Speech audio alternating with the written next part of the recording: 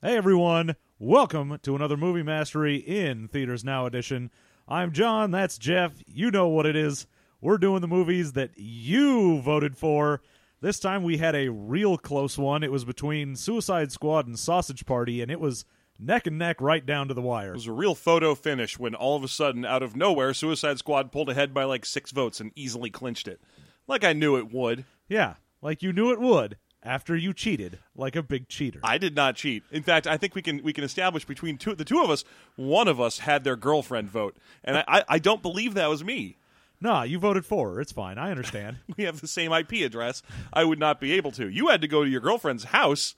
Yeah, you just went to work and used all of your coworkers' computers. That would have been a breach of ethics, which I would not brook, good sir.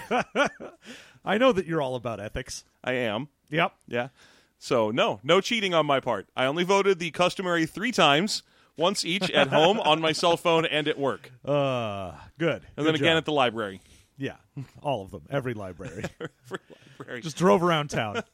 No, I didn't cheat. In fact, I'm pretty sure starting with next month, I'm just not going to vote at all. Yeah. Up to the first couple times I voted just so that people would think that there were people that were voting, you know? Yeah, it's kind of like how you throw some money in the tip jar at the start of the day yourself. Exactly. You got to Yeah. make people go like, oh, yeah, that's a thing people are doing. Yeah, I don't want to be the first off the wall, but I'll be the second. So that makes sense. Yeah, you want to be the second person to release Michael Jackson's Off the Wall.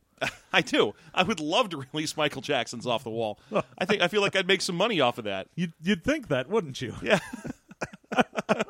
So we saw Suicide Squad. We just got back from that. So first things first, we're going to give you the non-spoiler review for anyone that still needs to go see it.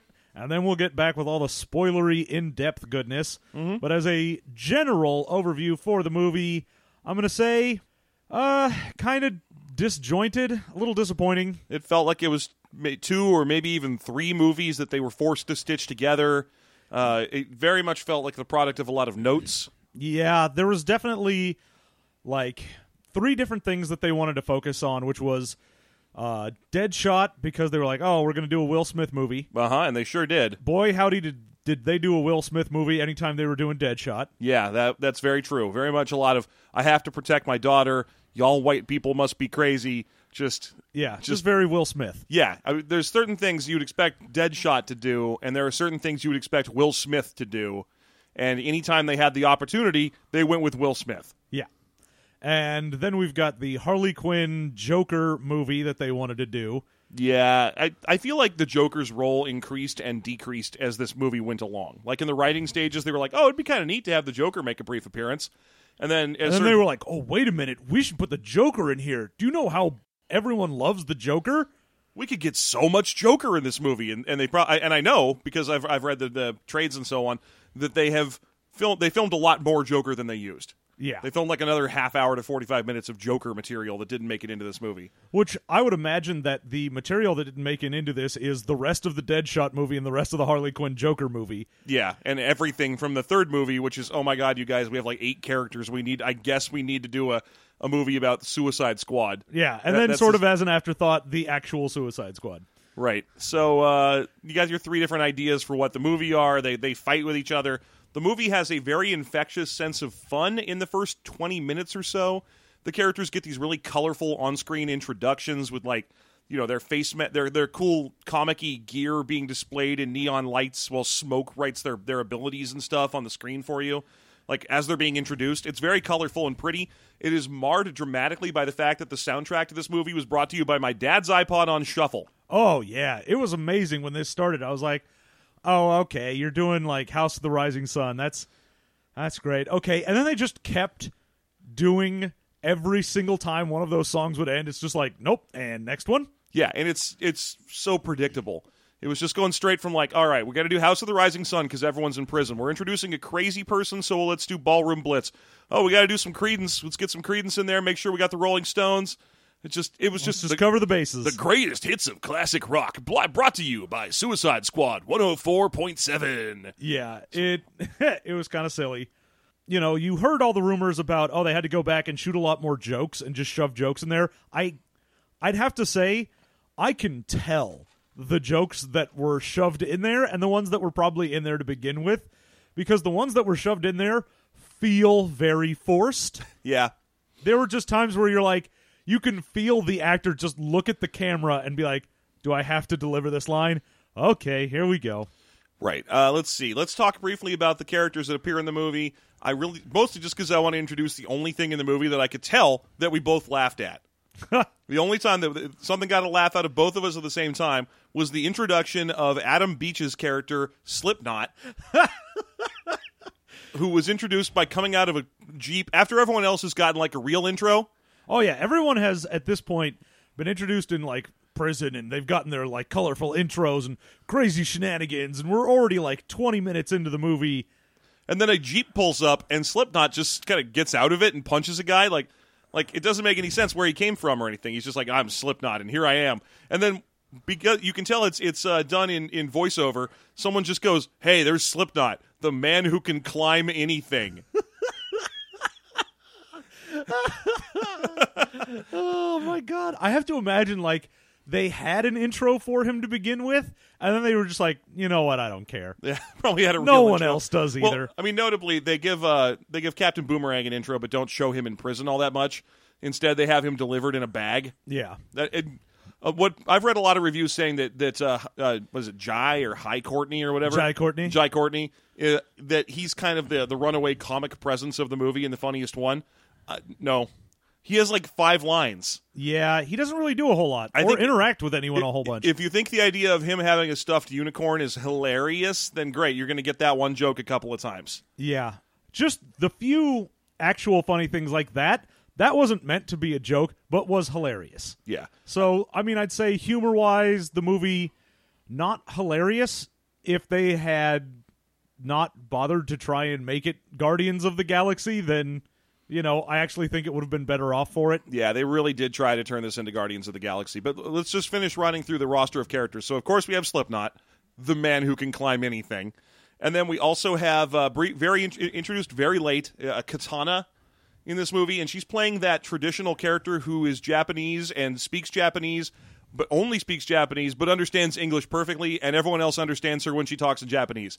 You've seen that character in every cartoon ever. For some reason, every one of those like Young Justice and Justice League cartoons always has that character who speaks It's always Japanese, too.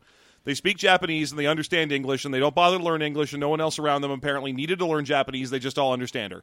Yeah. So there she is. That's pretty much her whole character. She has a sword. She does not need to be in this movie. No.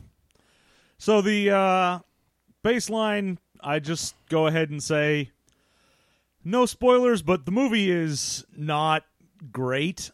I'd give it a wait until the director's cut of the DVD just to see. I already know there won't be one. They've come out and said already, no, all the extra footage, we'll release a DVD that has, extra scenes or deleted scenes, but they're not going to stitch together a director's cut. Aw, boo. Which has become a more common thing because that's expensive to bother with doing. Yeah. To actually release a second cut. And also it apparently dilutes the sales of the initial release. So, I don't know. You'll have to wait till Peter Jackson makes a Suicide Squad movie, and then maybe you'll get a 7-hour director's cut. Oh, man, that's what I'm waiting for. How much do you want that instead of this? I want that way more than I want, like, the third Hobbit movie. Yeah, this was directed by David Ayers, and I cannot remember a single other thing he's done. I'm sure he's a very important director. I'm sure. Did he do Blade 2? Was that him? Man, I don't know. All right, whatever. So, you want to get into the spoilers? Are we All good? Right, so we'll be right back after this colorful music brought to you by Suicide Squad 104.8. The only station that offers free sausages to topless women. Through early morning fog I see visions of the things to be, the pains that are withheld for me. I realize and I can see that suicide is painless. It brings on. We are back. Thank you so much for joining us this evening on our erudite discussion of Suicide Squad. Quite so. Topical. Yes. Very. I gotta say, I found the movie shallow and pedantic. Well, definitely found it shallow. Yes. I found it displayed a heuristic overlay towards a... I can't do this for very long. You can't do that. It's not my usual thing. Come on, man. If you had told me we were doing that in advance, I'd have a couple things memorized and ready to go. I'd have that shit printed out. I'm very good at writing as if I was a grad student. I've done it on occasion. We have our friend Brian, who actually was a grad student for many, many years. And one of my favorite things to do is to type at him as if, like in pure grad student language. Oh, yeah. Just do that. Hey, I'm writing nonsense, but it sounds good. Grad language. Hey, Brian, hegemony qua hegemony. And he's like, oh, fuck you, no. So, All right. yeah. The Suicide Squad movie, man, we talked about Slipknot briefly to begin with. If you didn't realize that he was going to get his head blown off the very first thing, Yeah. you have not been paying attention to movies. Yeah, because he's the character that no one's ever heard of. And every time you watch the trailers for this thing, or the previews, or whatever you want, he's not in them with the other characters ever. No. That's because he's going to get his head blown off right away so that we can prove that the bomb works. Because that's the whole... You know Suicide Squad. Come on, people. You're our audience. You know that Suicide Squad, the John Ostrander created evil good guy team... the way it always works is Amanda Waller or someone puts bombs in their necks, and sure enough, that happens in this.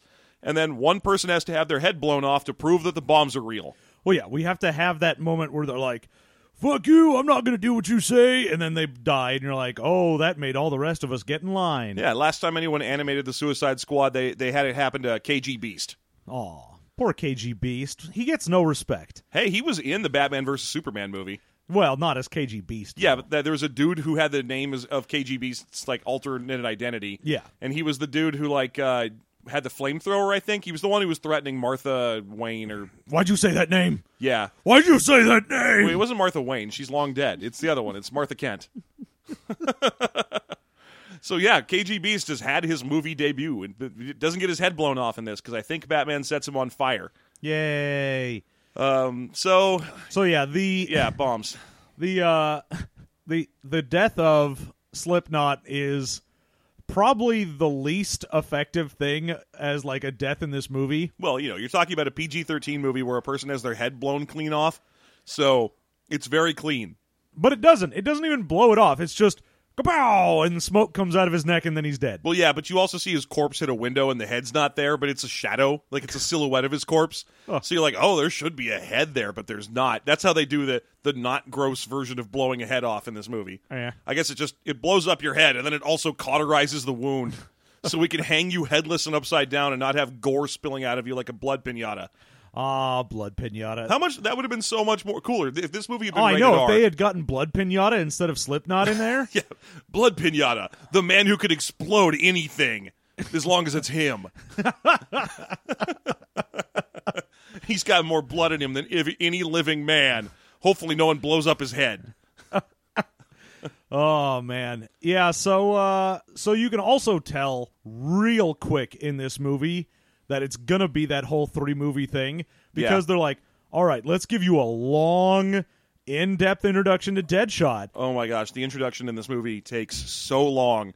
The actual action sequence where they're in a city and fighting bad guys and beating up monsters and what have you feels like 20 minutes at the end.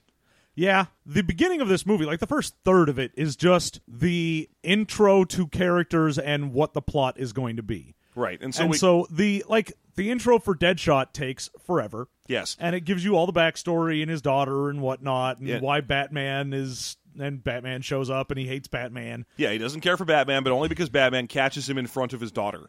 He's like, hey, and Batman's even nice about it. Like, he swoops up behind him and he's like, hey, Deadshot, it's over. I didn't want to do this in front of your daughter. And then they have a very brief fight, which is interrupted by Deadshot's daughter, and then Deadshot surrenders and he goes to prison.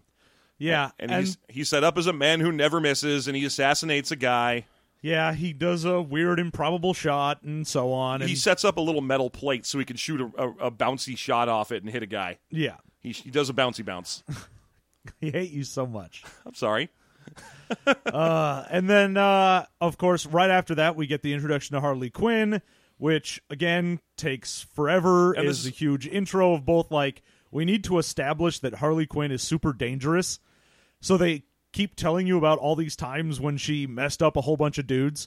Right. And, oh, by the way, this whole thing is set to over Amanda Waller talking. So Amanda Waller, played by Viola Davis in this. It's just like, oh, and I've got this person, and they're amazing. They've got a power to do stuff. And Right. So she's having dinner with some military guys, and so she's telling them the story about the time that Harley Quinn rode around with the Joker in a fancy car. yeah. So we get a full background for the two of them, and then it cuts. Like, there's a break there, and then it does a whole bunch of other nonsense, and then we gives get us- back to the introductions. I'll say it actually gave us a surprisingly full-length introduction for Captain Boomerang, which I'm pretty sure was filmed. One of the things they added to the movie after the fact, because it's mostly they have a Captain Boomerang intro for no other reason than because they have a Flash cameo. Yeah. So we have a very brief appearance by the Flash in the movie, who lightnings into a scene and says something about how Captain Boomerang doesn't play well with others, which is like, duh, he just killed a guy. That's not a very good joke.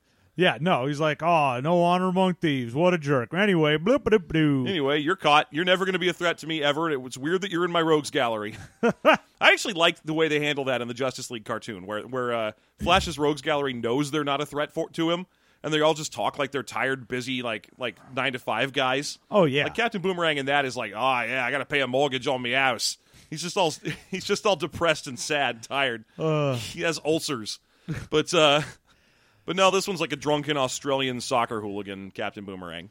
Yeah, and all the rest of the intros, though, take maybe 30 seconds to a minute to do, though. Yeah. They're like, Killer Croc, he looks weird, and so now he's a big meanie, and he'll bite you. Anyway, moving on. Yeah, we're all done there. All set. Everybody's good. There's a guy who can do fires, and he burns people with fires. Man, he was a gangster on the street, and then there was fire. Anyway.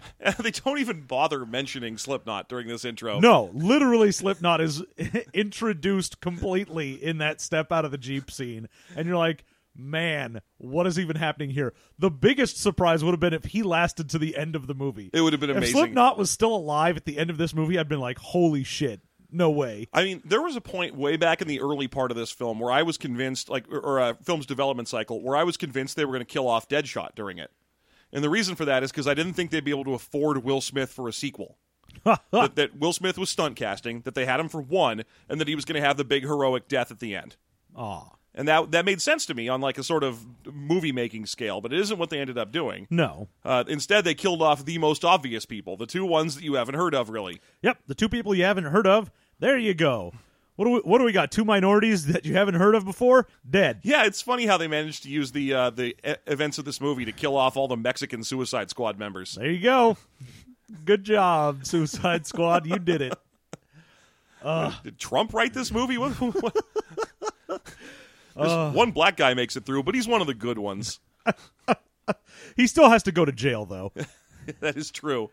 Yeah, it's the most diverse superhero movie we've gotten, but it's all the people that are bad guys that belong in jail. And end up in jail and everything. Good so job. Let's talk about the rest of the cast that shows up in this. We have El Diablo. We'll talk about him in depth in a little bit. But a very important cast member who we haven't mentioned yet is Colonel Rick Flag. Oh, Rick Flag. Now, Rick Flag is played in this movie. You probably know Rick Flag. He's one of those consummate soldier types that you always see in movies, that in these kind of things, your Thunderbolt Rosses and so on. He doesn't have any superpowers. He's just very committed to the American cause. He's a super soldier, and he does whatever Amanda Waller tells him to. He is played by Scott Eastwood, or Clint Eastwood's son. Or Scott Ackerman. He's played by Scott Ackerman. Scott Eastwood is only famous because Clint Eastwood was famous. He's not a very good actor, and he looks like a strung-out meth head. That is very true, yes. He does not look like he belongs in this movie, and he looks like he should be dying during the second scene of the third episode of The Walking Dead. Right? He should be popping up, hey, y'all, get y'all damn hands off my land, and then a zombie eats him. Oh, God. Yeah, that's what he does not look like an action hero. Oh, my meth. Damn zombie ate my meth. Oh, that zombie's going to be high on bath salts. And then, of course, we get our other member of the team that is also the main villain as well. Yeah. Which is Enchantress. Yeah. And she's played by Cara Delevingne, which means that of the three women in this movie, four, counting Viola Davis, of the four women in this movie, two of them are professional models that have become actors recently. Yeah. So that's also the case of Margot Robbie, who does a fantastic job as Harley Quinn. She's fine. She's serviceable. Yeah, it was a fine job of being Harley Quinn. Yeah. So Cara Delevingne's performance is forgettable at most, I guess. I mean, she's playing two characters. She has to start, and I love that they kept the Enchantress's origin. Huh. Of all the things to put in this movie, that 1950 style origin of Enchantress, where professional archaeologist, who's for some reason is a 21-year-old woman, June Moon, who by herself stumbled upon a temple out in the jungle somewhere. You're like, what the fuck archaeologist is this? Yeah, and by the way, I don't mean that women can't be archaeologists. I just mean that all the women in this movie are like teenagers, and to see her like some 24-year-old model having to oh no, she's up with Scott Eastwood. It's specifically Margot Robbie. So watching a 25-year-old Harley Quinn fall in love with a 47-year-old Jared Leto, just unpleasant. Not to mention, I mean, also Jared Leto is unpleasant. Very much so, and we'll talk about him when we get to a Joker scene. There's a lot to unpack with that. Now, let me say here, one of the things that I know that it was mostly just that they were using whatever they had for the Suicide Squad, but man, when Amanda Waller's talking about like, imagine if Superman wanted to take over the world and he wanted to just rip the roof off the White House and grab the president, who would stop him? We need our own metahumans. And I'm like, you have none. You made a Suicide Squad of people that are like, I'm crazy. I shoot good. I can climb anything. You have one metahuman in Diablo, and he doesn't want to use his powers. Well, technically, I think they have three. Because they have Enchantress. She's supposed to be part of the squad, although she is never interacts with them. No. You have Diablo, who's a fire guy. And then you also have Killer Croc, who is technically a metahuman. The thing is, they always talk about Croc as if he was just like a circus freak who happens to be into cannibalism, essentially. Yeah, except that he can like swim forever, and he's got super strength. I mean, it's not well, a lot of. He's got Batman villain level super strength. I was going to say, they never show him doing anything super strong in this. Well, they show him picking up and flinging around the zombie things that they eventually end up fighting, because of course they eventually end up fighting zombie things. It's a modern movie. You need to have a cheap, disposable villain that looks like all the other ones for CG purposes. And also so that you can have your bad guys that are heroes kill things without it being actually killing people. Yep. So don't worry about whether or not that happens, because of course that happens. That happens in every movie, even the really, really good ones. Guardians of the Galaxy had disposable, what are they, the Badoon, I think? Yeah. So you had to have guys that you can just blow up and not worry about. Yeah, so they all do that. But anyway, yeah, the Killer Croc, I think, is the bare edge minimum of metahuman. He's riding that line between metahuman and simply disabled. Yeah, he's like, I'm not quite sure if you're metahuman or if I should feel bad for you. Hey, it's a little column A, a little column B. It's a Batman villain. They're all like that. Yeah, that's true. I mean, is the Penguin a metahuman? He's all weird looking. Sometimes he has bird-like things. But no, he doesn't.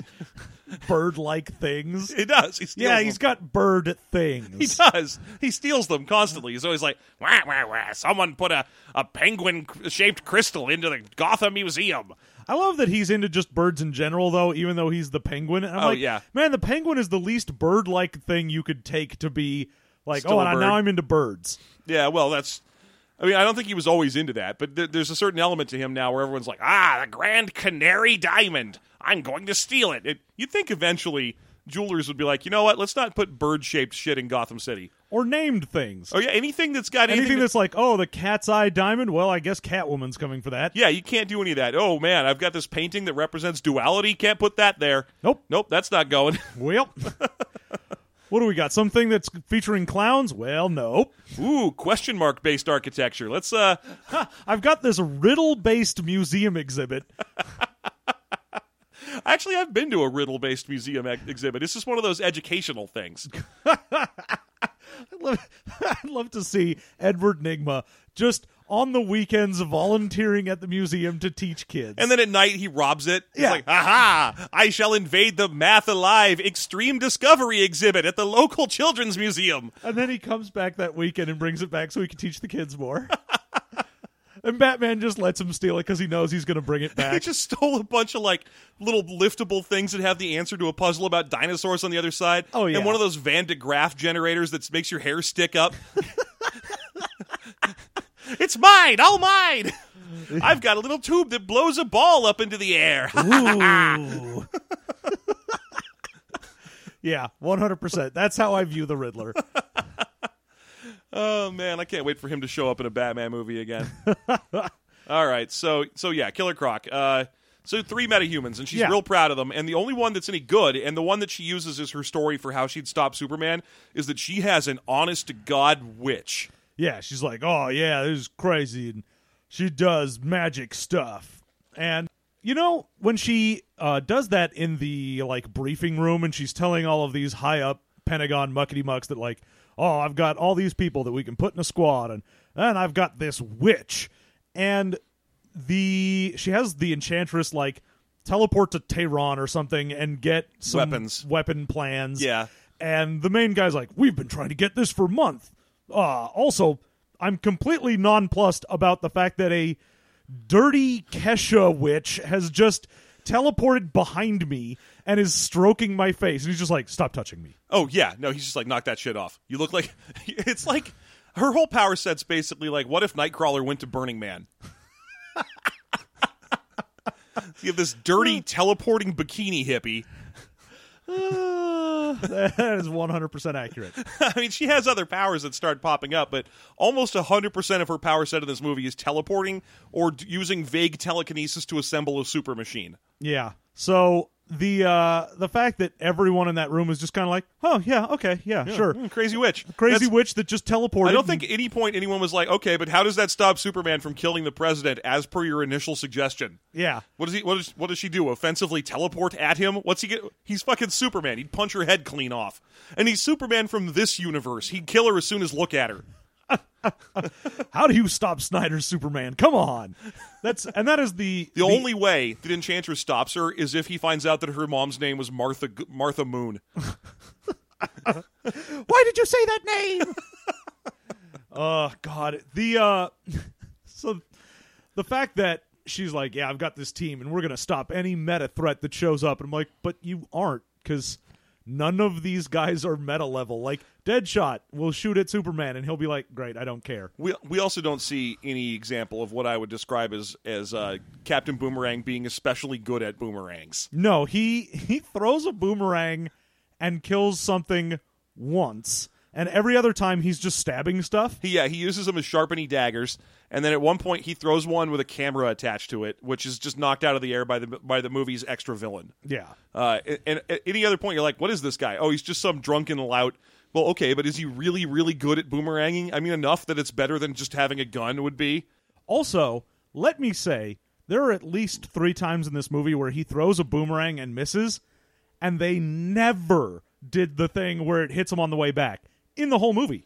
Oh, like where he throws the him. boomerang and someone's like, ha, you missed, and then it whacks him in the back of the yeah, head. you're right. We never got the wait for it line. Yeah. Never did it in the whole movie, and I was like, what the fuck? That's the whole point of boomerangs. Yeah, they come back. We got the one they come back joke we got in this movie was where he throws a boomerang, and after he's thrown it, Katana puts a sword to his neck and pushes him against a wall. And then he catches the boomerang. And he says, oh, sorry, they do that. Because they've told him to hold still. But instead he sticks his hand in the air and grabs the boomerang, and he's like, sorry, they do that. It's like, they do what? They come back to you after you've been shoved 10 feet backwards into a wall? Are they magnetic? What's happening? Yeah. It was just, man, what a poor use of poor old Captain Boomerang. Yeah, it could have been interesting. You know, even the fucking Captain Boomerang in Arrow was more threatening than this guy. That is true, because at least his exploded and shit. Yeah, he had explodey boomerangs, and he did all kinds of cool boomerang-related tricks. Yeah, man, you gotta have tricks. Yeah, that's the whole thing. If you have boomerangs, and what's your power with boomerangs? I can throw them at people. Okay, but you know what? Guns guns. Yeah. You're on the same team as Deadshot. It's why, when you have, say, Green Arrow, you can't just be like, what do? I can shoot people with an arrow. Okay, but I can shoot you with a gun, so what makes you special? Well, yeah, the Arrow universe explains that away by saying that guns never hit, ever, nothing, ever, not once, unless Diggle is shooting them. So yeah, that's Diggle's superpower, is he can hit people with guns. He has the one gun in the world that's accurate. No, he can hit people with guns, so he'll just pistol whip the hell out of you. Yeah. All right, so right away, after the introduction of the movie, a metahuman threat occurs. And of course, it's because Amanda Waller done fucked up. Enchantress gets control of her own power set. Basically, Amanda Waller is controlling Enchantress by having her heart.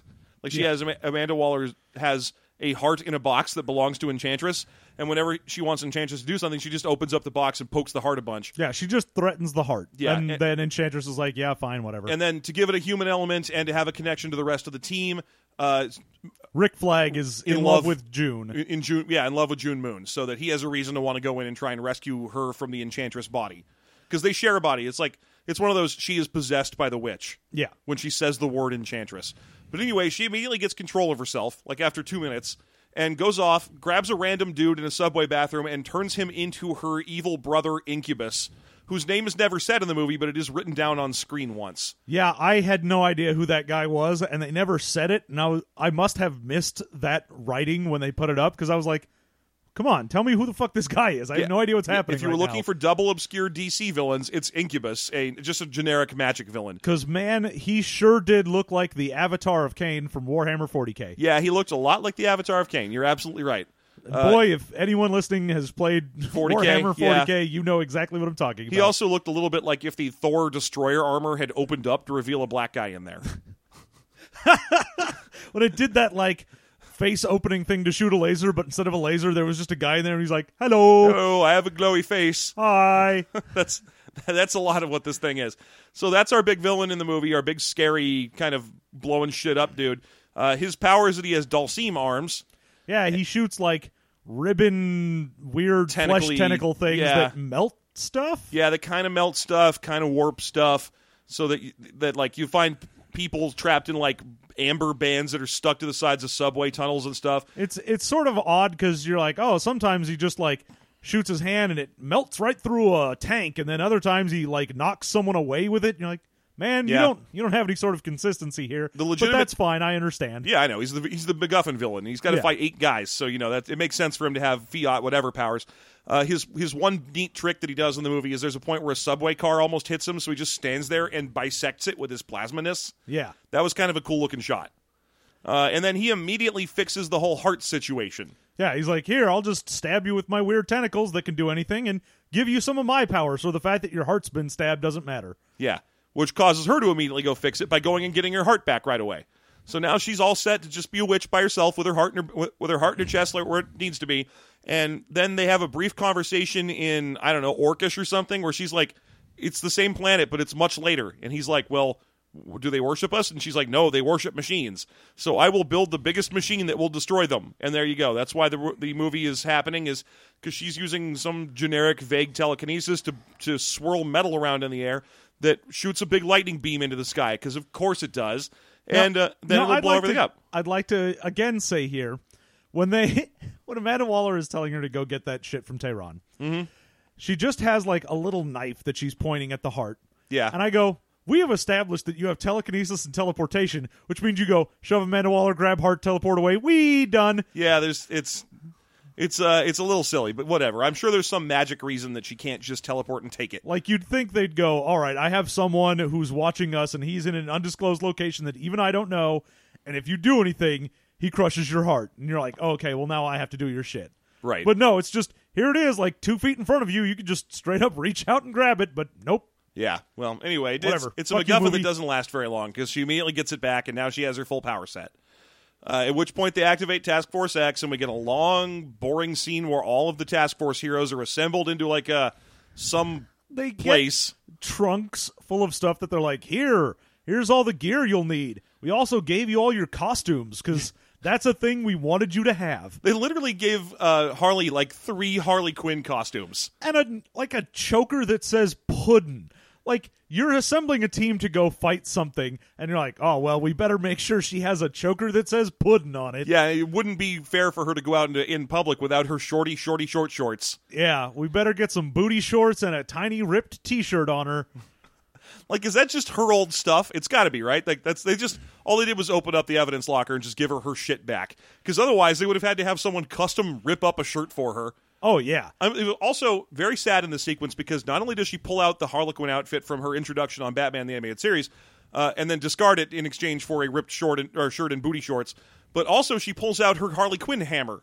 Yep. And then trades it in for a baseball bat that she will use for the rest of the movie. Yeah, it's a bunch of like, hey, look at all this cool stuff you could have had. Anyway, here's just a sexy lady with a baseball bat.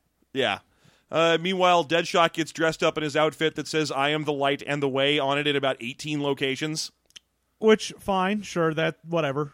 But it's also that, whenever we talked about the old superhero movies and they couldn't have masks on them because they were too big of a stars, same thing with Will Smith and Deadshot. He puts the mask on once. It's on in the assassination sequence, but only when he's running away. Yeah. And then he puts it on again in the movie for half of one fight scene. Yep, and then that's it. Hey, you know because what? It's he's fine. Will Smith and you can't have him in a mask. And you know what? It's fine, because honestly, he looks better without the mask. The mask has a little bit of that kind of big face problem you get with some movie masks and TV show masks.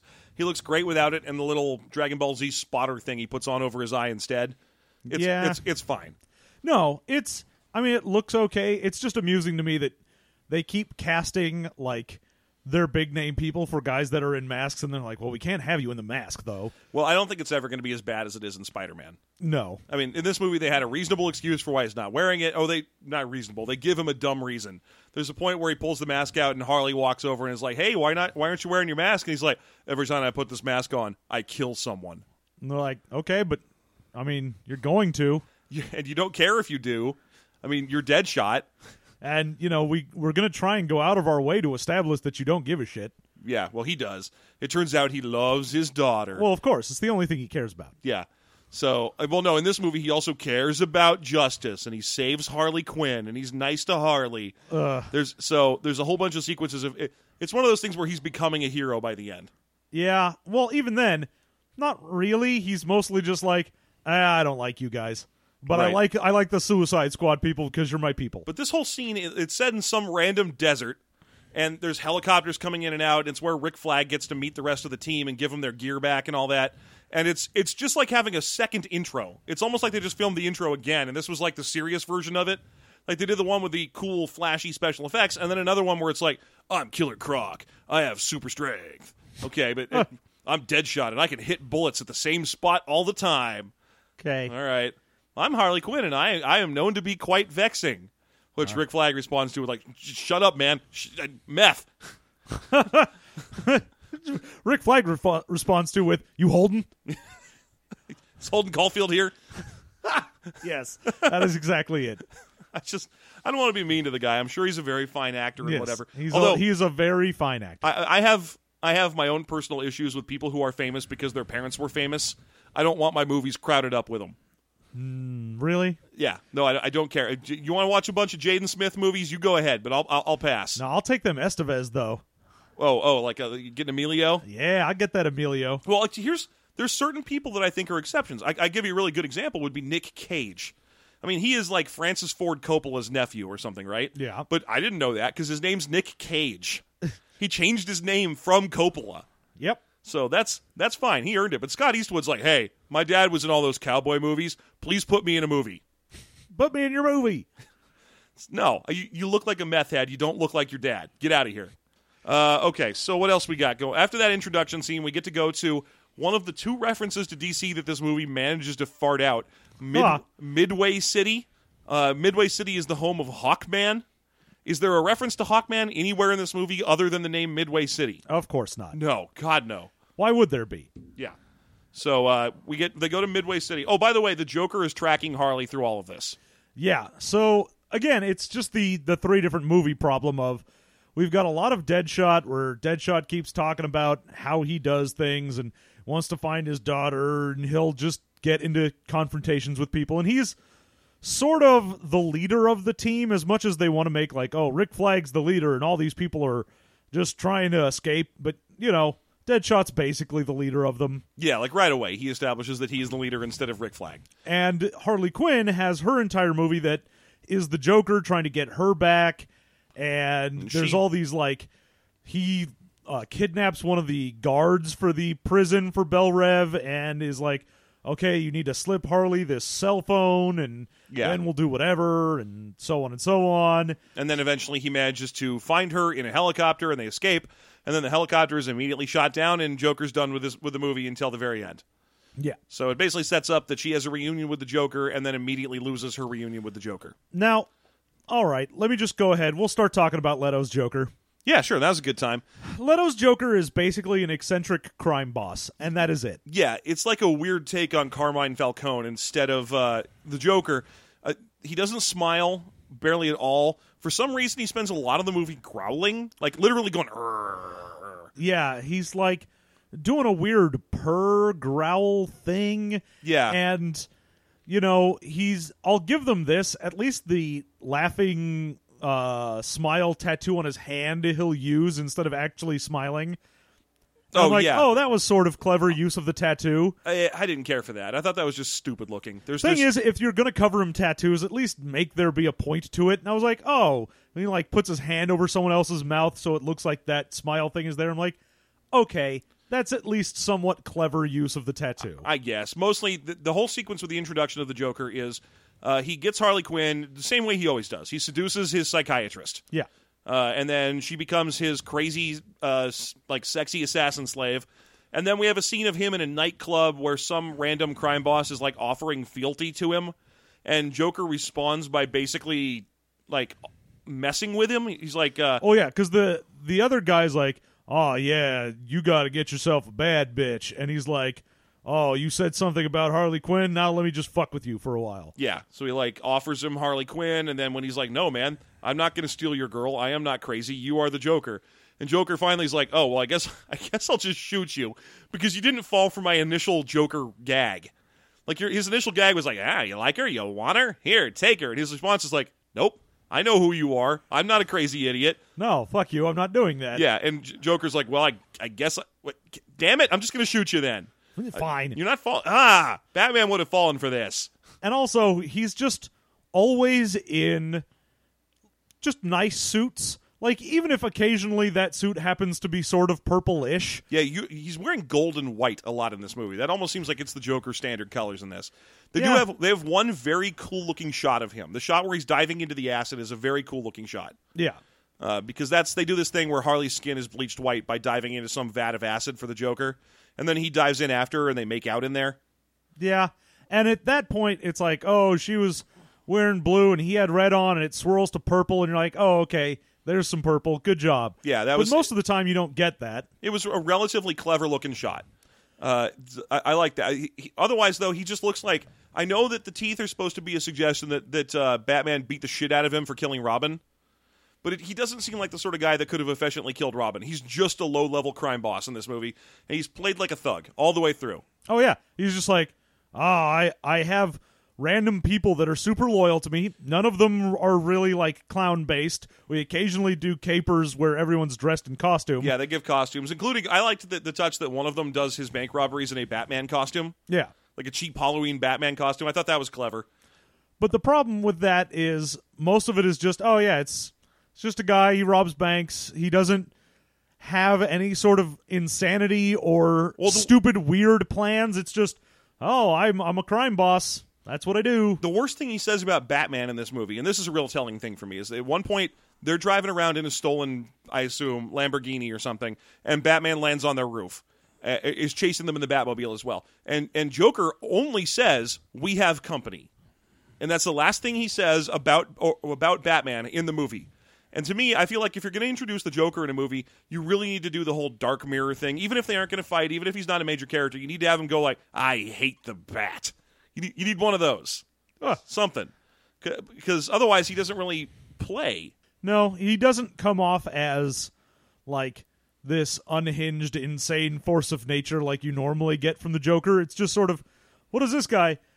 He's kind of a weird creeper and a crime boss, and occasionally he does not even like a lot of laughing. He'll just kind of go, ha, ha. Yeah, you get the new iconic Joker laugh is the ha, ha, ha, ha.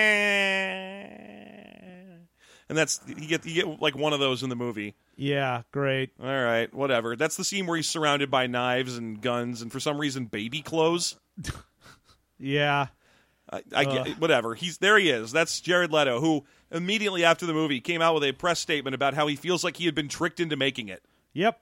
He just showed up to set one day and he was like, "Hey guys, I just wanted to say hi. I brought you some lunch." And they're like, how about you step over here and put on some clothes? And he's Hey. like, oh, okay. Hey, would you be willing to spend 4 hours sitting in a chair getting fake prosthetic dental work? And he's like, oh, is this for charity? And they're like, yes, it is. It's a charity dental work procedure. Well, I guess I'll do it for the kids. You know, the kids always look up to 30 Seconds to Mars.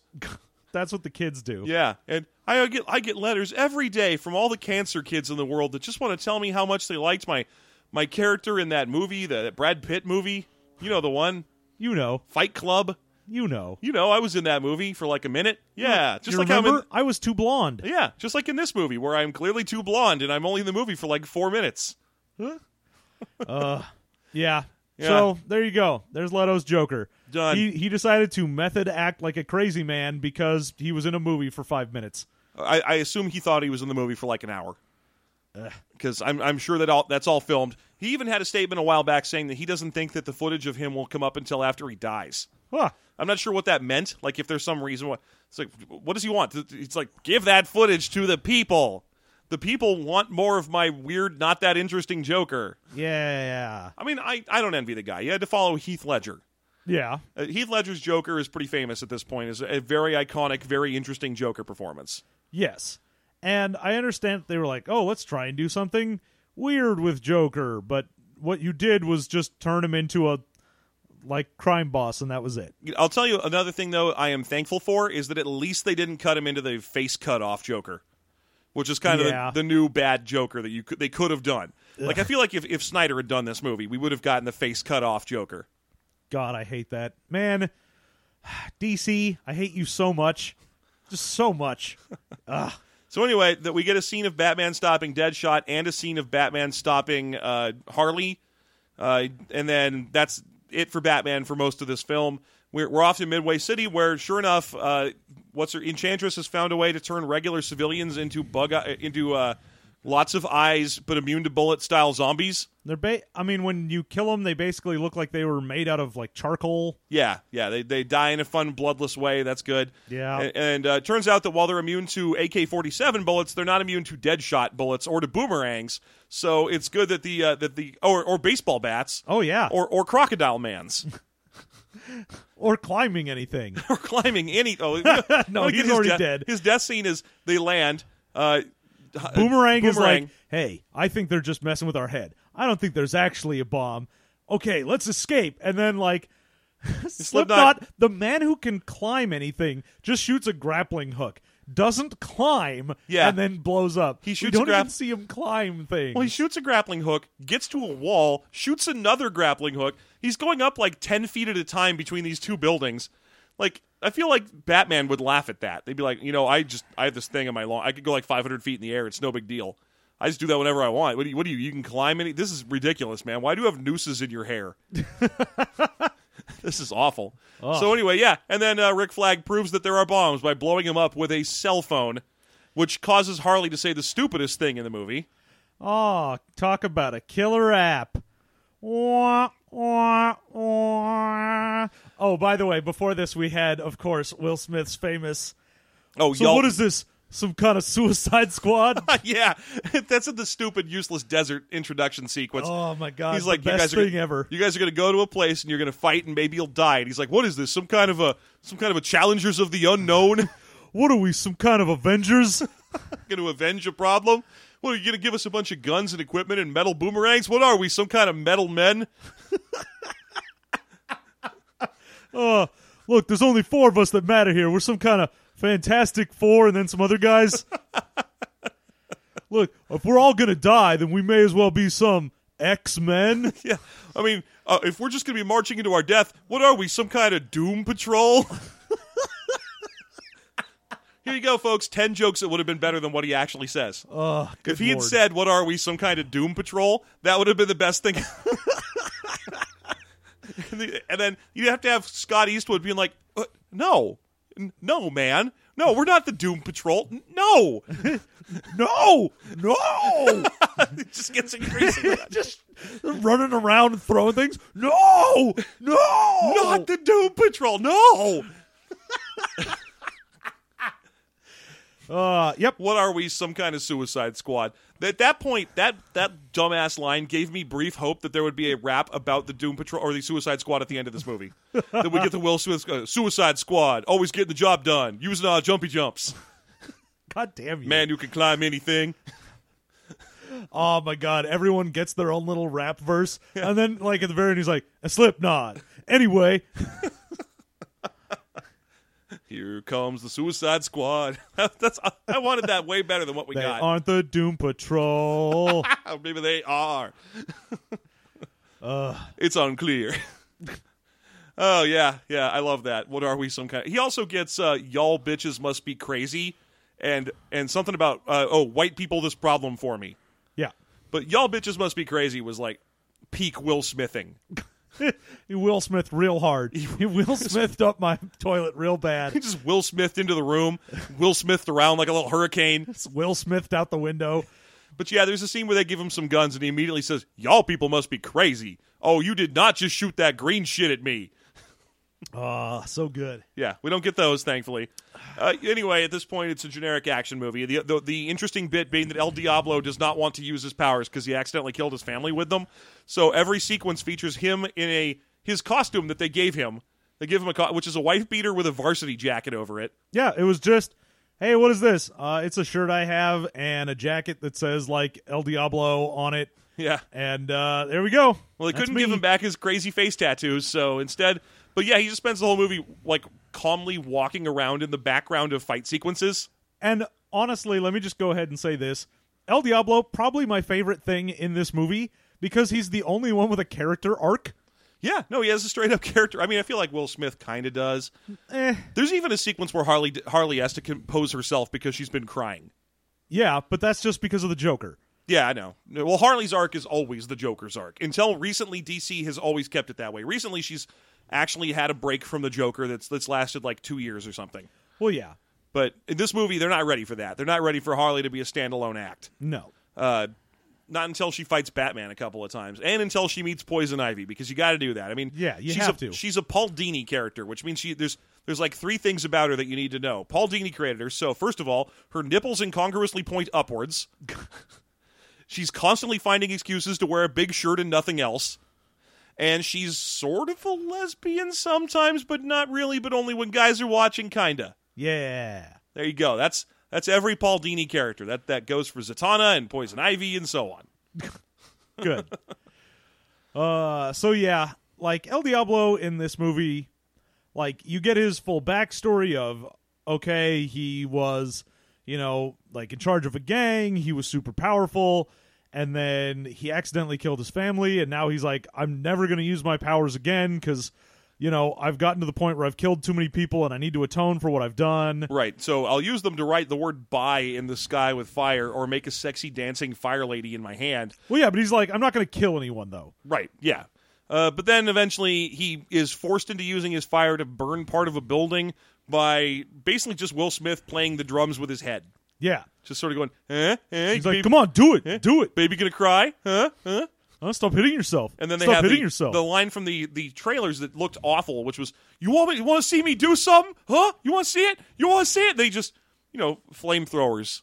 Yeah, Kinda. he just burns a couple of floors. It's like, we could have brought a soldier with a flamethrower, and he would have done this, and he wouldn't have had any moral quandaries. Yeah, but then you have to lug a flamethrower around, and that shit is not light. Yeah, but they have a variable number of soldiers that they have. I never know exactly how many there are, or there's just sometimes there's 3 and sometimes there's 15. Yeah, sometimes there's a squad of dudes with them, and sometimes there's like 3. Yeah, there are always those 3 though. Those 3 guys I can remember. Yeah, and then Katana's always there too because she's like Rick Flag's bodyguard or something. Ugh. There you go. Mentioned Katana again. Got that in. Good job. You're just like the movie. Yeah, there's a sequence at one point where she's crying and looking at her sword because by the way, her sword contains the souls of those it kills. Yeah. Which I think is true for regular katana. Yeah. It's real weird to have them mention it in this movie because it doesn't come up. Like mostly she's just using it to carve up like weird eyeball zombies. Well, yeah, there's no point where A, we see it take a soul. Yeah. B, the fact that it steals souls matters. Or C, the fact that she's talking to it does anything. Yeah. We find out that the sword was used to kill her husband, and so his soul is in there, and that's why she's having a conversation with him. But it's just off in a corner, and it's only so that Rick Flag can be like, yeah, that sword steals souls, and she's talking to her husband. This is some exposition you needed. Yeah. Maybe they're setting her up for something else. I don't know. Why is she here? I don't know, man. She feels very, very extraneous to a movie that already had way too many moving parts. Yeah. You had all of these characters, and then they're like, also, Katana's here. And you're like, you have nothing to do with this movie. She could have been awesome. I mean, don't get me wrong here. I'm not saying that Katana is a bad character. I mean, she is kind of a bad character because she's one of them Asian martial arts sword characters that they always seem to do as if that counts as diversity. Like, well, we got to put it in an Asian character. All right, they do chop sake with a samurai chop sword. Good job. We got it. Quota accomplished. Could Could they do something else? What? No, that doesn't make any sense. What are you talking about? Yeah. And also, she doesn't speak any English. So we don't have to give her any real lines or anything. We'll just have her say stuff excitedly in Japanese. She gets one line in English in the movie. She says, "I'm not a bad guy." There you go. That's during the bar sequence where they all sit down to drink in a bar, and we get the only bit of character for development for Killer Croc, where like Harley's like, "Oh, all of us are ugly on the outside, except for Killer Croc, who's ugly on the outside too," and he just goes, "Not me." You said outside twice. Whatever, I don't care. You piece of shit. I don't. How dare you? I also said that Paul Dini created Zatanna and Poison Ivy. So I know you did. We're gonna get some letters. Postscript. I know he didn't. There we go. You can Stop typing. Stop typing. It's okay. I'm sure you've already hit send on that angry tweet. He just did a great job of doing the art for them for many years. Yes. There you go. Anyway, he goes. Killer Croc says, "Not me. I'm beautiful." And then most of the rest of the movie, he just kind of goes and mess in the kind of deep bass way that you know is going to sound shitty when you watch this movie on DVD. Yeah. Man, Killer Croc, I'm going to say this. His makeup, not terrible, except for when you see him and he's not wearing like a shirt and you can see his head along with his body because the head's like just way larger than it should be from the prosthetics. Yeah, the head makes him look like he's about to turn it from a regular Zord into a giant Zord, so he can fight the Power Rangers. That's kind of, but for the most part, they fix it in the movie by having him wear a hoodie all the time. Yeah, he's wearing like a big brown velour hoodie. Yeah, he's got like a baggy set of clothes on, and his hood is up, so that way when you look at him, you're like, oh, okay, that sort of looks like it's proportionate. Yeah, honestly, he's great. The scuttlebutt about this movie is that his character was originally going to be King Shark and was going to be all CGI. But that was going to be expensive and difficult to work with, and it would have made it hard to film all the multi-character scenes in the movie. So they switched to an all-prosthetics Killer Croc. And you know what? It's fine. It was nice to see an all-prosthetics character on screen for a while. Yeah. It was kind of like watching Drax in the Guardians of the Galaxy movie. We're like, oh, this guy's imposing because the actor playing him is legitimately imposing. Yes. That's fine. I'm okay with that. Yeah, I'm fine with that. That was fine. So Killer Croc was A-okay in this movie with one very important exception that we will be getting to shortly. So Joker shows up. Harley escapes. Amanda Waller commands Deadshot to shoot Joker. Deadshot misses. Amanda Waller calls for the helicopter that Joker is escaping in to be shot down. This happens. Joker looks like he dies. Harley gets thrown off the helicopter and survives. She reconnects with the group. They all decide to go drink in a bar. They go and drink in the bar. Then Rick Flag comes in and is like, I was in love with the woman that was inside of Enchantress. Also, Deadshot, here's some letters from your daughter. Deadshot says, you had letters from my daughter? I'm on your side and we'll do whatever you want. Come on, everybody. They go to a building. They encounter the Enchantress and the bad guy, and they have to blow up a bomb that's under them, but it's underwater, so Killer Croc has something to do. Yay. It's like when they have a thing that's like, also, there's a threat underwater. Aquaman, you've got this. I'll check the ocean. I'll talk to these fish. And you always wonder that on that with the Super Friends, wherever like Superman's like, I'll check in the Himalayas, and then Aquaman's like, I'll check the ocean. And you're like, that seems like a lot of fucking work for Aquaman. You know, the world is mostly ocean, right? Like, you think he's just going to fuck off and do something else every time? He's like, I'll check the ocean. It's never the ocean. I'm going to go to underwater Taco Bell. Yeah, man. Well, you know they've got Sub Diego, so he just gets that rad underwater Mexican food. Is Sub Diego DC? I always Yep. forget. Okay, because I know that San Diego is also some nonsense in the Marvel universe. No, man. Sub Diego is what happened when San Diego fell into the ocean, and then like everyone randomly got gills or some shit. So Aquaman had a city. It's the only way they could give Aquaman a city like everyone else has. So he gets he should have just gotten like Aqua City. He could have followed the DC naming convention. but nope, he gets Sub Diego. To go along with Opal City and Keystone City and Gotham City and Metropolis City, Oh, Metropolis City. Coast City, Star City, Bloodhaven City. I could do this all day. I'm not going to though. Anyway, moving on. They find the two big bad guys and they have a big crazy fight with them where they're briefly invincible and then all of a sudden something they do works. In this case, it's that El Diablo reveals his actual power, which is turning into a Mayan fire skeleton. Which, man, that was pretty fucking rad. That was great. That was a surprise turnaround. I was like, dude, nice. He turns into a CGI Fire Hulk. He looks awesome. Yeah, that looked rad as fuck. Yeah, it was the best part. And then he gets in a big fight and is straight up winning until his firepower starts to run out when he's fighting against Incubus, because their agreement is we have to take out the big crazy Incubus monster first, and then we can deal with the Enchantress. Yeah. So they all spend some time beating on Incubus. They blow him up with an underwater bomb, and then Enchantress turns from her weird eyeball goddess thing that she had turned into back into dirt bikini hippie and starts doing some teleporty sword fighting, which apparently is enough for her to just kick all their asses for a long time. Yeah. And she straight up kicks Harley in the vagina, by the way. I just want to Yeah, I'll just say that right now. Yeah. They don't show the connection, but there's the wind up and then the flying part, and you're like, whoa, okay. You just got crotch punted. Yeah, she gets straight up kicked in the junk and goes flying as a result. And then she has a pretty nasty. She's like, as I said, like, ow, oh, my creepy Joker babies. So, and there's a point where Enchantress is trying to be like, join me, and all your dreams will come true. And it goes and shows a couple people's dreams. yeah. And of course, it's just Deadshot and Joker or Harley. But Deadshot's is like, is that he has killed Batman. yeah, I'm like, Deadshot isn't, oh, I'm with my daughter. And I'm it's, rich. I'm killing Batman. So all of that stuff earlier in the film about, oh, he actually just loves his daughter and he's like maybe even a decent person. Nope, he just wants to kill Batman. Yeah. And then Harley Quinn's is, oh, I'm normal and Joker is normal and we have a baby and we're just regular people. It was and straight up everything's somewhere fine. that's green. Yeah. I wish she had been singing the song. That would have sold that. Again, just like how if Deadshot had said, "What are we? Some kind of Doom Patrol?" If they had cut to Harley's dream and it was her being very normal in a normal house with a normal Joker, and she was singing like the TV's got Howdy Doody and the sun sets in the west, that would have been awesome. That's what I wanted, for the cut to her doing somewhere that's green. Yeah, but instead it's just she has a normal house and life. and you're like, okay, so that also goes mostly against what we've got with Harley. Mm-hmm. She likes her crazy life. And we've established that she's basically completely insane. Yes. Which means that at this point, her even imagining that is weird. No, her dream should have been that balloon sequence from the Professor Brothers. I'm sorry, from China, Illinois. She's just going to cut into her head. It was just her dancing with a bunch of balloons and singing, balloons, motherfucking balloons. That would have been fine, because she's crazy and she likes being crazy. So her dreams should be her being crazy. And then it goes to El Diablo, and it's that his family is alive, and they love him, and he's like, no, you do not show me my family. Fuck you, that is wrong. And Yeah. I'm like, thank you. Yeah. Again, El Diablo being the one person in this movie I like. Yeah.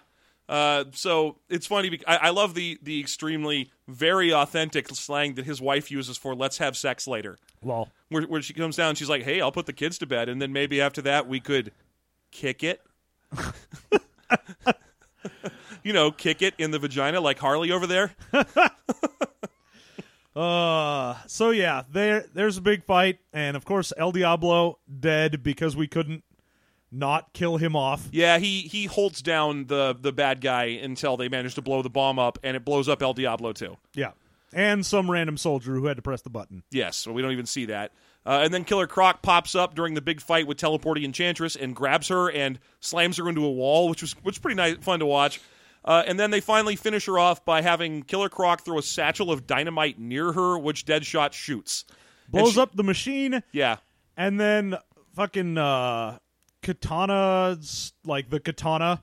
Mm-hmm. Harley Quinn is like, yeah, sure, I'll join you. and then kneels and then takes the katana and slices her chest open and rips the heart out. Yes, yeah. Which then... That means she's not invincible anymore, so they blow her up with a satchel charge.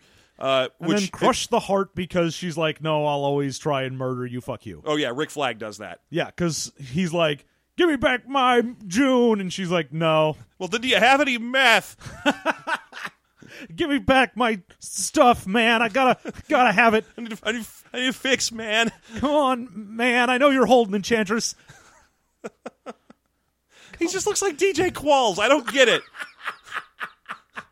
Oh my god, if DJ Qualls was Rick Flag in this movie, that would have been amazing. He also kind of looks like that tall, skinny pirate from the two useless pirates in the Pirates of the Caribbean movies. I think Rigetti. Yeah, there you go. That's the evolution of the Pokemon that is that actor. Yeah, Scott Crook turns into... No, Scott Eastwood turns into Mackenzie Crook.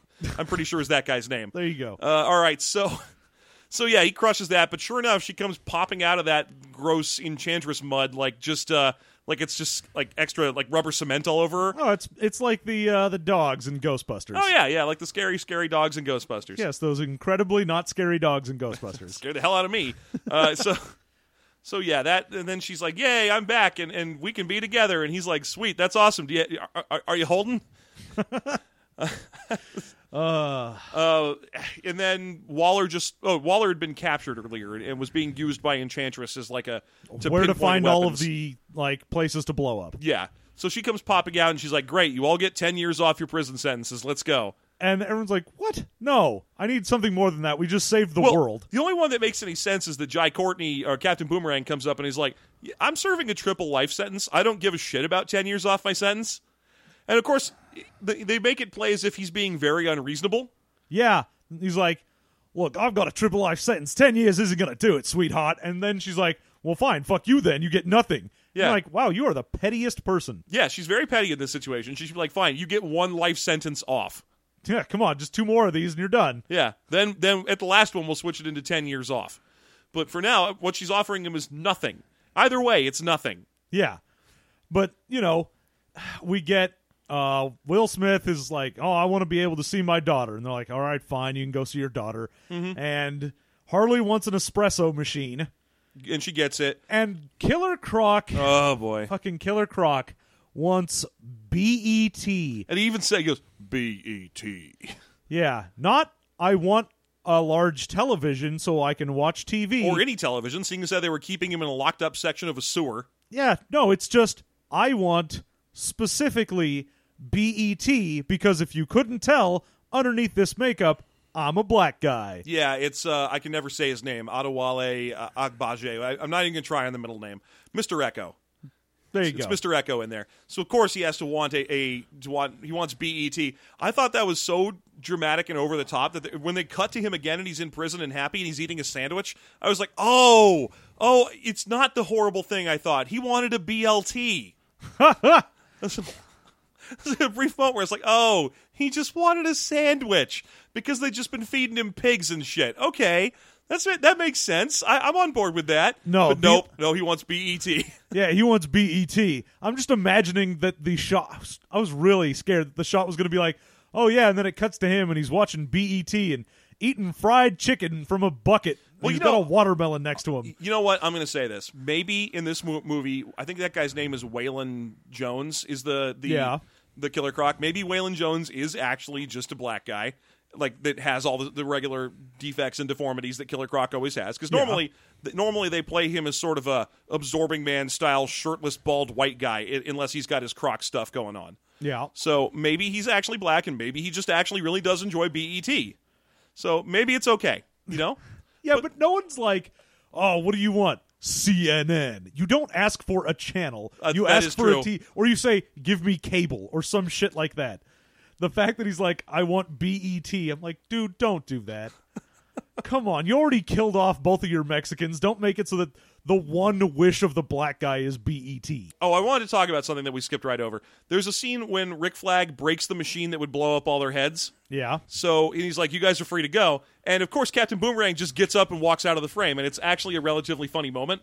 Like he just doesn't even hesitate. He's like, "We're free to go," and he just gets up and walks away. Oh yeah. He doesn't say anything. It's just like, "All right, here you go, I broke it, you guys can go. And just without saying a word, just scooch and leave. Exit stage left. And it's a hilarious, well-done sequence. And I was like, I know he's going to be in the end of this movie. So they're going to have to do a scene where he shows up and he saves them, and he's like, I couldn't have left my friends alone, or whatever. But what actually happens is the very next shot is of all the characters walking heroically, and then he just enters stage right. And He's just there.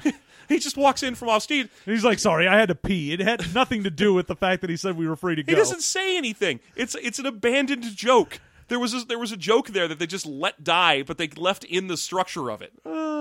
So good. He was like, well, I can't leave. What are we, some kind of Suicide Squad?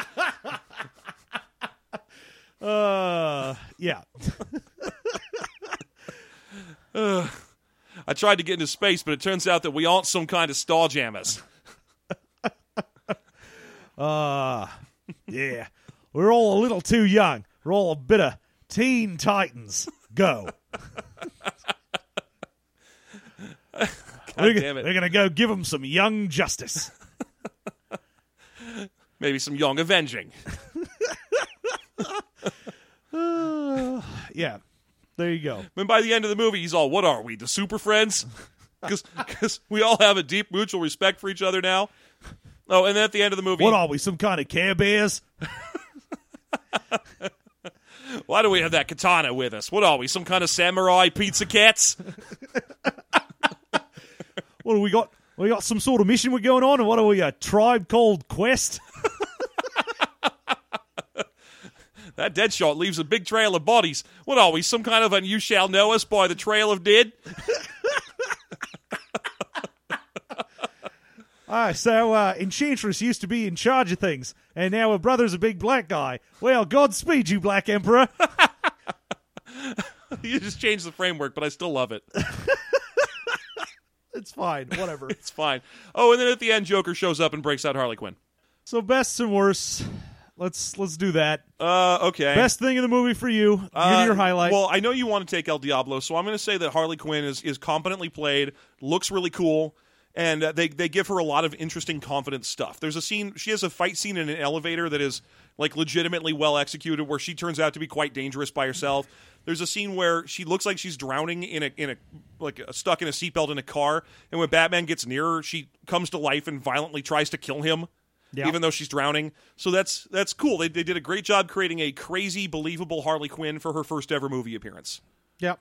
And her first ever live action appearance, even. She looks awesome. I mean, I know that there's a scene where she has a voice, like a single line in an Arrow episode. I know, but we don't see her or nothing. So there you go. So I liked her. I thought she did a great job in this. You? Well, it's going to be El Diablo is my favorite thing in this. Specifically the fact that he has some growth and tension within him. So yeah, the one character in there that is at all conflicted about anything and has decisions to make, like, we get at least a little bit of that with Rick Flag, but he's so boring that it doesn't matter. Like, and mostly it's just, I need to make a decision about whether or not I kill this incredibly insane, powerful witch. Yeah. Whether or not she's Holden. Yeah. I just don't believe him being set up as the world's ultimate soldier when he's got that much of a shit smear of facial hair happening. He looks like he fell down in makeup. He doesn't look like a badass. No, he looks like he was eating a lot of sticky stuff and then fell down in a barbershop. He looks like the dumb character in a Slim Jim commercial. He looks like a character that would be named Slim Jim in a show. Yeah. He looks like the subject of a Jeff Foxworthy joke. Yes. He looks like he should be playing the neighbor in a Jeff Foxworthy show. Yes. He looks like Bill Engvall should give him a sign. There you go. I know all my blue-collar comedy. He seems like he knows how to get her done. He probably has an opinion on a bulldog's nuts. It's really hard to do Ron White. Yeah, but he seems like he has the alias tater salad. There we you go.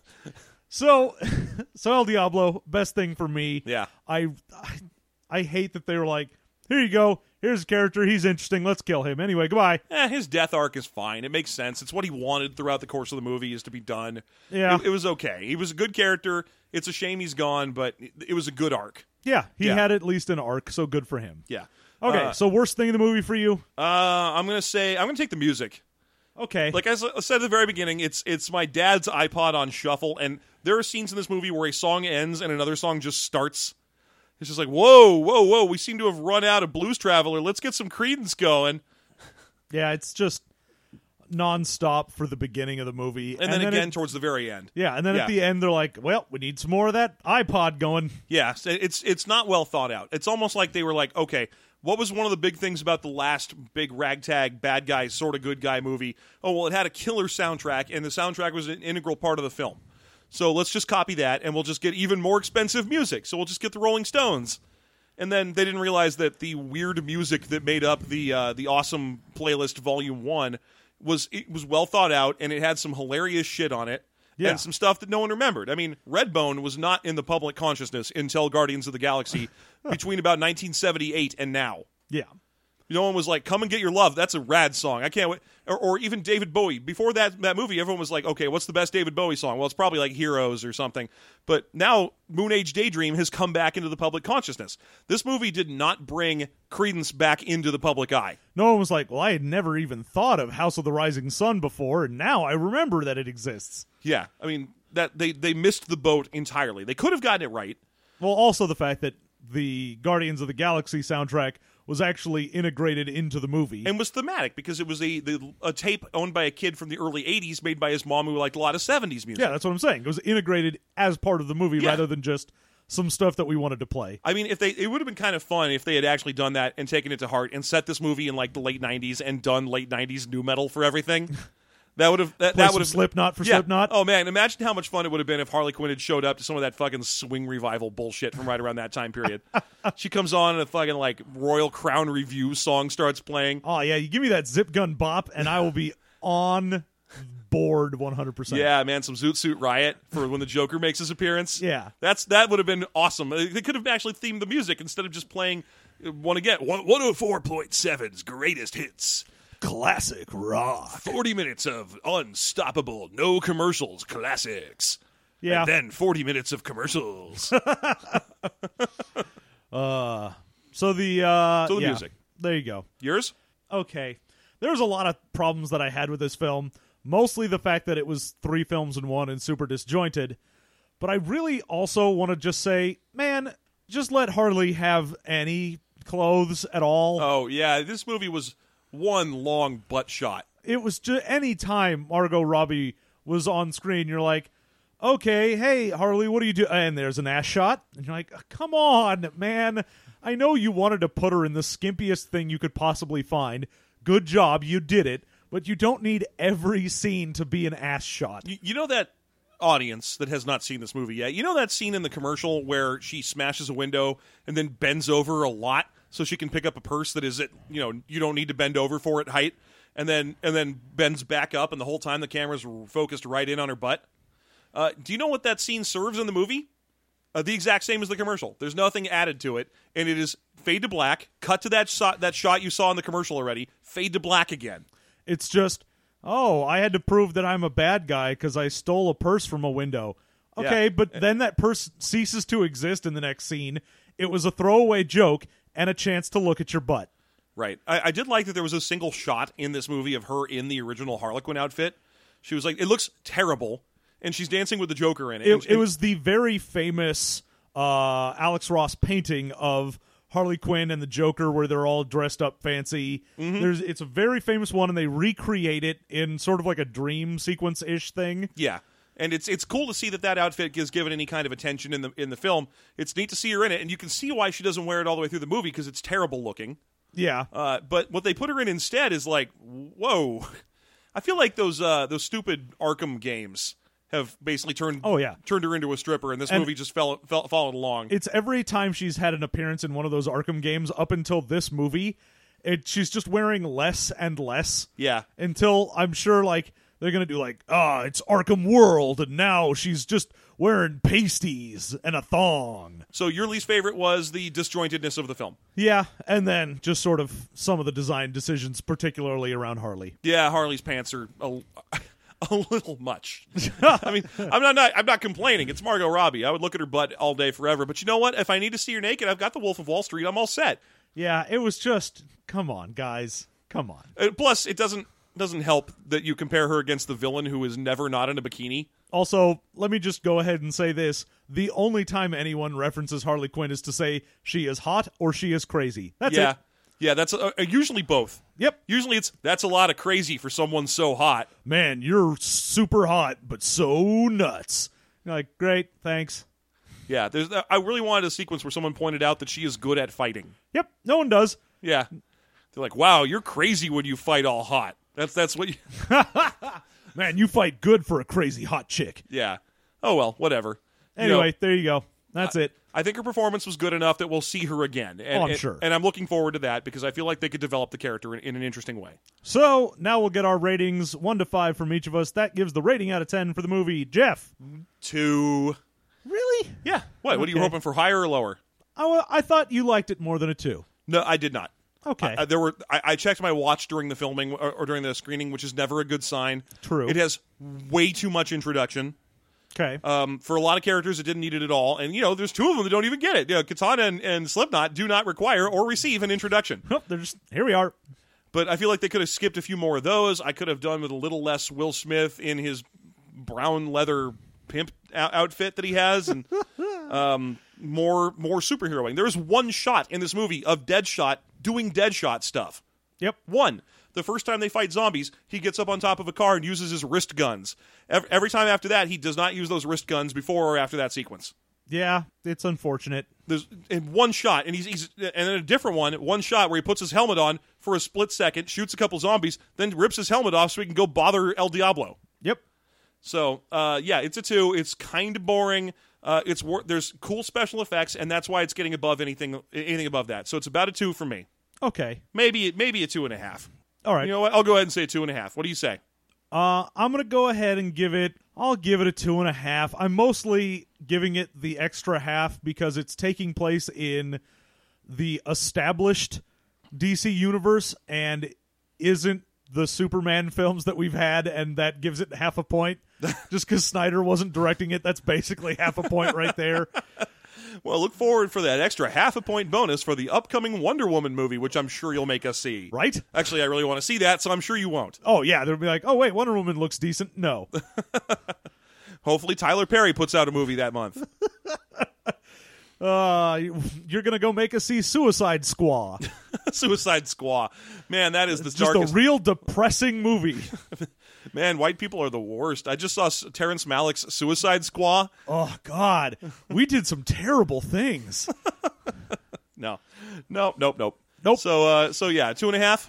Yeah, so I'm giving it a 2.5. That's for me. So you want to give it a 2.5 as well. So 5 out of 10. It is half of a decent movie, and the other half is a bunch of disjointed nonsense. Yeah, if you mix 3 movies together, you get half of a good one. Yep.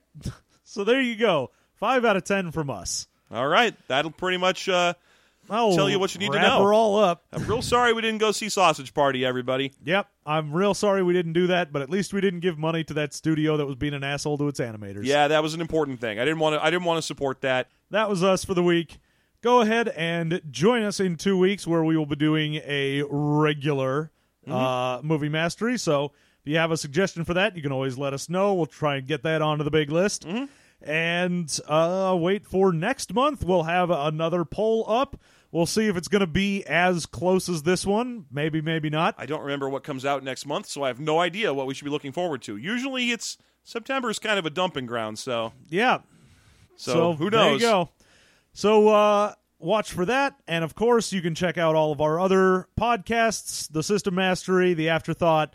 You can go ahead and let us know what you think about the movie. If you've seen it, go ahead and leave some comments on the site. Support us on Patreon. We are currently $25 away from meeting our next goal. Yeah, we will finally get rid of some ads on the site. Yeah, I didn't even know they were there because I'm always logged in when I'm on the site. So you Yeah, can't I'm see always them. under admin, so I don't see anything. But apparently there are ads on the site, and I don't want that, and that's stupid. So at $400, we'll take the site to Pro, which does 2 things. It lets us get rid of the ads entirely.